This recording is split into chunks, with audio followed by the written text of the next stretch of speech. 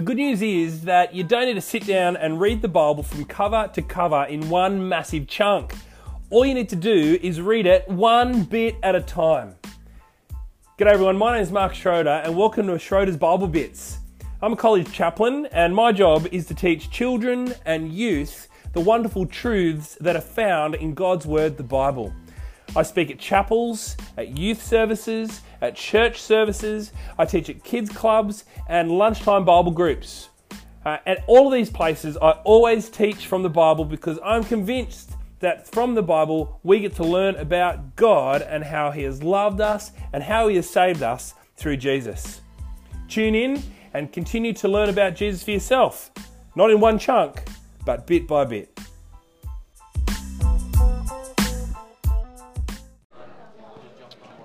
Okay.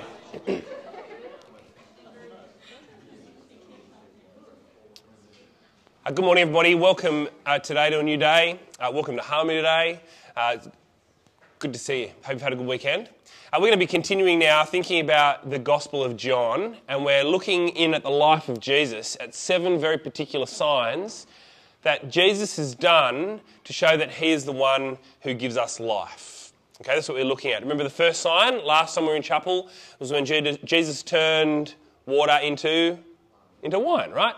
And so Jesus stands out in that miracle, in that sign. In the same way that water and wine clearly are different, so Jesus stands out as clearly as somebody who has come in a very impressive way. All right, so we're going to continue. And to start off with, I want to talk about pancakes. I love pancakes. Who's with me? Who's a fan of pancakes? I love pancakes. They're my favourite food. They've always been my favourite food ever since I was a little kid. I remember my mum asking me I don't know if you guys have this in your house, but when I was a kid, we used to have easy Sunday night dinners, and it was whatever you wanted to eat as long as you sort of did it yourself. And so I would cook pancakes for myself for dinner. I'd have pancakes for dinner. And my mum was okay with it. I loved pancakes. I still do, even to this day. In fact, my wife, she makes the best pancakes. And sorry to say, you're just going to have to take my word for it. Mrs. Schroeder, you know who she is. She makes the best pancakes ever. And like what I mean about this is they're not just like there's something special about her pancakes. They're not like the super big, fat, fluffy pancakes that you get from Pancakes on the Rocks, which are a little bit doughy on the inside. And they're not like crepes where they're super, super skinny, but they're just the right thickness. She uses real butter to cook these pancakes, and there's already just the right amount of sugar in the batter that when you taste the batter without cooking it, it already tastes good. And so then, as she cooks it in a butter-filled pan, they get a little bit crispy on the outside with a little bit of caramelisation on the outside of the pancake. So then as you drizzle your maple syrup and put a chunk of butter on top of it again, it all just sings. It's a magical experience. Good pancakes. I wish I had a pile of pancakes here for you right now so that you could take some for yourself and you could see just how good her pancakes really are. But until then, I'm sorry to say, you're just going to have to take my word for it, right? Today, we're going to see a moment in the second sign of Jesus where Jesus is taken at His word. We take people for their word on all kinds of things. But we're going to see Jesus get taken at His word in a very serious moment. Here's the moment from John chapter 4, verse 46 to 49. Once more, Jesus visited Cana in Galilee, where He turned water into wine. And there was a certain royal official whose son lay sick at Capernaum. When this man heard that Jesus had arrived in Galilee from Judah, he went to Him and begged Him to come and heal his son, who was close to death. "Unless you people see signs and wonders," Jesus told them, "you will never believe." The royal official said, "Sir, come down before my child dies." "Go," Jesus replied, "your son will live." The man took Jesus at His word and departed. While he was still on his way, his servants met him with the news that the boy was living. When he inquired as to the time when his son got better, they said to him, "Yesterday at 1 PM, the fever left him." Then the father realised that this was the exact time at which Jesus had said to him, "Your son will live." And so he and his whole household believed. This was the second sign that Jesus performed after coming from Judea to Galilee. So here we have this second sign of Jesus. Jesus is out and about, an official comes to Jesus. And he's got a big problem, doesn't he? His son is sick. His son is on the verge of dying. But let's think about where this story takes place. Here's a map straight from Google Maps, a modern day world, but you can see where this story roughly takes place. Down the very bottom of this map, this is the top of Egypt down here, the River Nile. This little part here is the top of the Red Sea. Over here is the Dead Sea. The River Jordan flows up to the Sea of Galilee. Jerusalem's just here.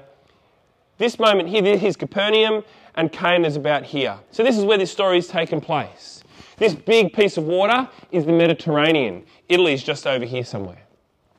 If we zoom in on this picture, here's the Sea of Galilee, and we can see the distance that this dad has walked to see Jesus.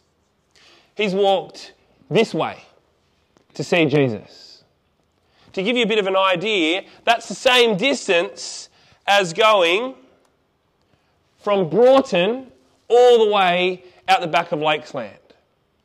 This dad has travelled a great distance with a desperate request that Jesus would heal his sick son. His son who is on his deathbed. His son who is about to die. This is about a 7-kilometre walk, right? So you can see here on Google Maps, if we walked it today, a 7-hour walk, 36-kilometre walk. Talk properly, Schroeder. A 36-kilometre walk, 7 hours, 45 minutes. This is a long way, isn't it? He hasn't brought his son with him. His son is still sick in bed, but he goes to Jesus with this desperate request. Please come down to heal my son. It's interesting that he says come down, and that's because the distance is the same distance as height-wise as well if you started in Penrith and walked up to the Maccas at the top of the hill. You know the Maccas on the way to the Blue Mountains? Do you guys know what I'm talking about? Blacks and Maccas, right? That up the Blue Mountains, if you drive up to the Blue Mountains from Penrith, the very first McDonald's that you get to, that's the height that this guy has walked up a mountain to see Jesus as well. So he's walked like 700 feet up, 36 kilometres out, just to talk to Jesus, to say, Jesus, will you come? Will you come and see my son? Will you come and heal my son? But incredibly, Jesus just gives a powerful word. He doesn't go. He doesn't teleport to the son. He doesn't get the son to be brought to him. He doesn't lay his hands on him. This is not a moment where he puts spit or anything on this kid, right, like he does in other miracles that we might be aware of. Here is a moment where Jesus, just with a powerful word, says simply to the dad, go, your son will live. There was a couple of years ago that my son had really bad asthma. And we had to take him quickly to hospital because he couldn't breathe very well. No matter what we did, no matter what ventilation or puffers that we gave him, it didn't fix anything. And we were desperate. And so I drove to the hospital, and I tell you, I didn't take my time to get there. It's imperative that my son could breathe. This dad, he must have been so desperate to go and see Jesus. But imagine being in that situation. Imagine being the parent in that situation where you're 7 hours away, 36 kilometres away from your kid who's sick in bed, and you just go to Jesus and you say, will you help my son? And he just says, go. What are you going to do? Are you going to turn around and say to him, no, please come with me. I need you to come. Or please give me something that I can give to my son so that he might be better. Well, the dad in this moment, the Bible says that in light of the powerful word that Jesus gives, the man just takes Jesus at his word and he departs. He takes Jesus at his word and he leaves. Now, as the man is back on his way home, travelling back down the mountain, back home to see his sick son and get back to his family, this is what we see that happens because he bumps into one of his servants that's on his way back up the mountain to see the master. And he says, oh, what are you doing here? You can imagine the conversation. And he inquires, why are you here? And he goes, oh, look, your son got better. And the dad says, what time? And we see this part from John where it says that when the dad inquired as the time when his son got better, they said to him yesterday at 1 PM, the fever left him. And the father puts 2 and 2 together and he realises that that's the exact time at which Jesus had said, your son will live. He figures it out. That Jesus had said, go, he took him at his word, and at a big distance, Jesus is able to do an amazing miracle. And we see that Jesus can be taken at his word. Now, as a result of this miracle, as a result of this sign, we see that this happens in John chapter 4, verse 53. The man and his whole household believe. And this is the second sign that Jesus performed after coming from Judea to Galilee. This is significant. Not only does the man believe, but his whole household believes. This would have been his wife and his children, but it would have been all those that worked under his roof as well. All of his slaves and his servants and his employees, they would have all become believers as well as a result of seeing. That's what it means by whole household. Jesus can be taken at his word, year 12. Jesus has words of integrity. Jesus has words that can be trusted. I don't know about you, but my experience of this world is that people will tell me all kinds of things, but there are not many people that I can take at their word. My spam folder in my email tells me that. Those random phone calls that come to my mobile phone just at dinner time on my home phone, just about 6 o'clock, you know the ones I've been talking about? Hi, we've got a great deal for you. Or if you don't call this number, then your internet's going to be disconnected. Or you have been selected for $50,000. Generally speaking, people in this world cannot be taken at their word. Maybe you've even experienced it with your friends and your closest relatives, maybe, sadly. People that you love cannot be taken at their word. People that you want to trust to give you comfort and life in this world, more often than not, cannot be taken at their word. Our politicians, our leaders, cannot be taken at their word. But Jesus, that's a different story. Jesus can be taken at his word. And he proves it with a great long distance, 30-kilometre distant healing, where he tells that the dad that his son will be better, and he in fact is made well. Jesus can be taken at his word, year 12. Look at what it says in John chapter 3, verse 36. Whoever believes in the Son has eternal life, but whoever rejects the Son will not see life. Jesus says, I am the way, the truth, and the life. Take me at my word. No one comes to the Father except through me. That's a significant word, isn't it? If we take him at his word, John chapter 3 says that whoever believes in Jesus the Son will have eternal life. Take Jesus at his word. He is the way, the truth, and the life. No one comes to the Father except through him. There's two words that Jesus is saying there, isn't there? I am the way, the truth, and the life. Come to me, you get life. But equally so, I am the way, the truth, and the life. No one comes to the Father except through me. So we can take Jesus positively at his word for the good things, but don't forget the negative side as well to his word.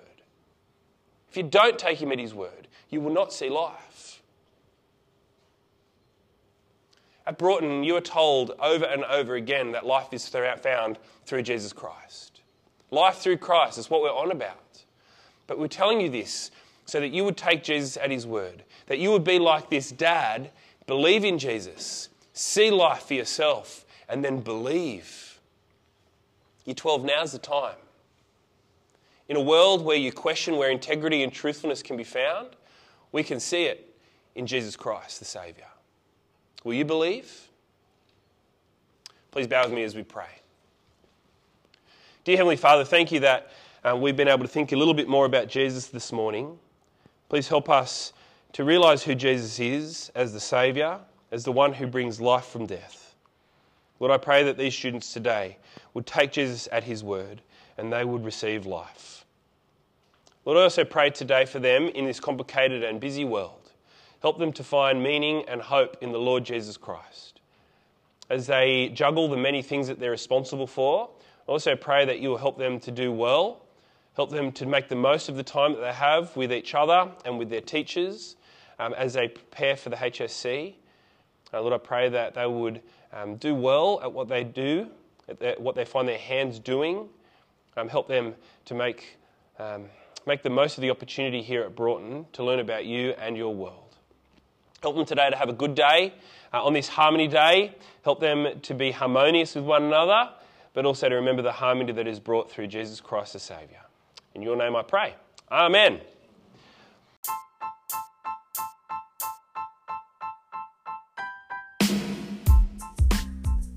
Thanks for listening, everyone.